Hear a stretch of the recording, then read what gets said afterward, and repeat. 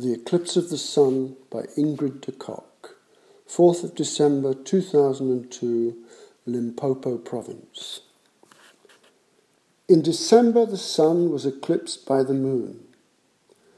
A wind swept from behind our backs, cast beating wings, a shadow pall, a cold grey coat over us, then kidnapped breath. Earth's hearth went silent and dark and cold. Call it neutral, or cruel, or scriptural. Hair quills hardened on hands and necks.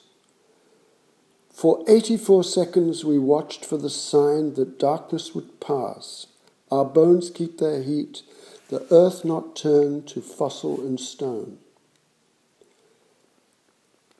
And then, just on time, the sun, a poached egg, rose from its steaming pan, almost predictable again.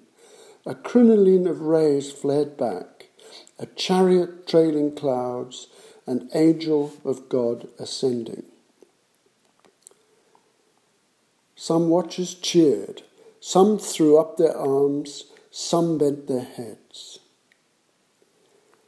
In the light, our irises normalized. We could see each other, subdued but wearing familiar expressions, helping young and old to their feet. Larks winged back from the night into day, over grass and seed, and then soft rain began to fall, as they said it might.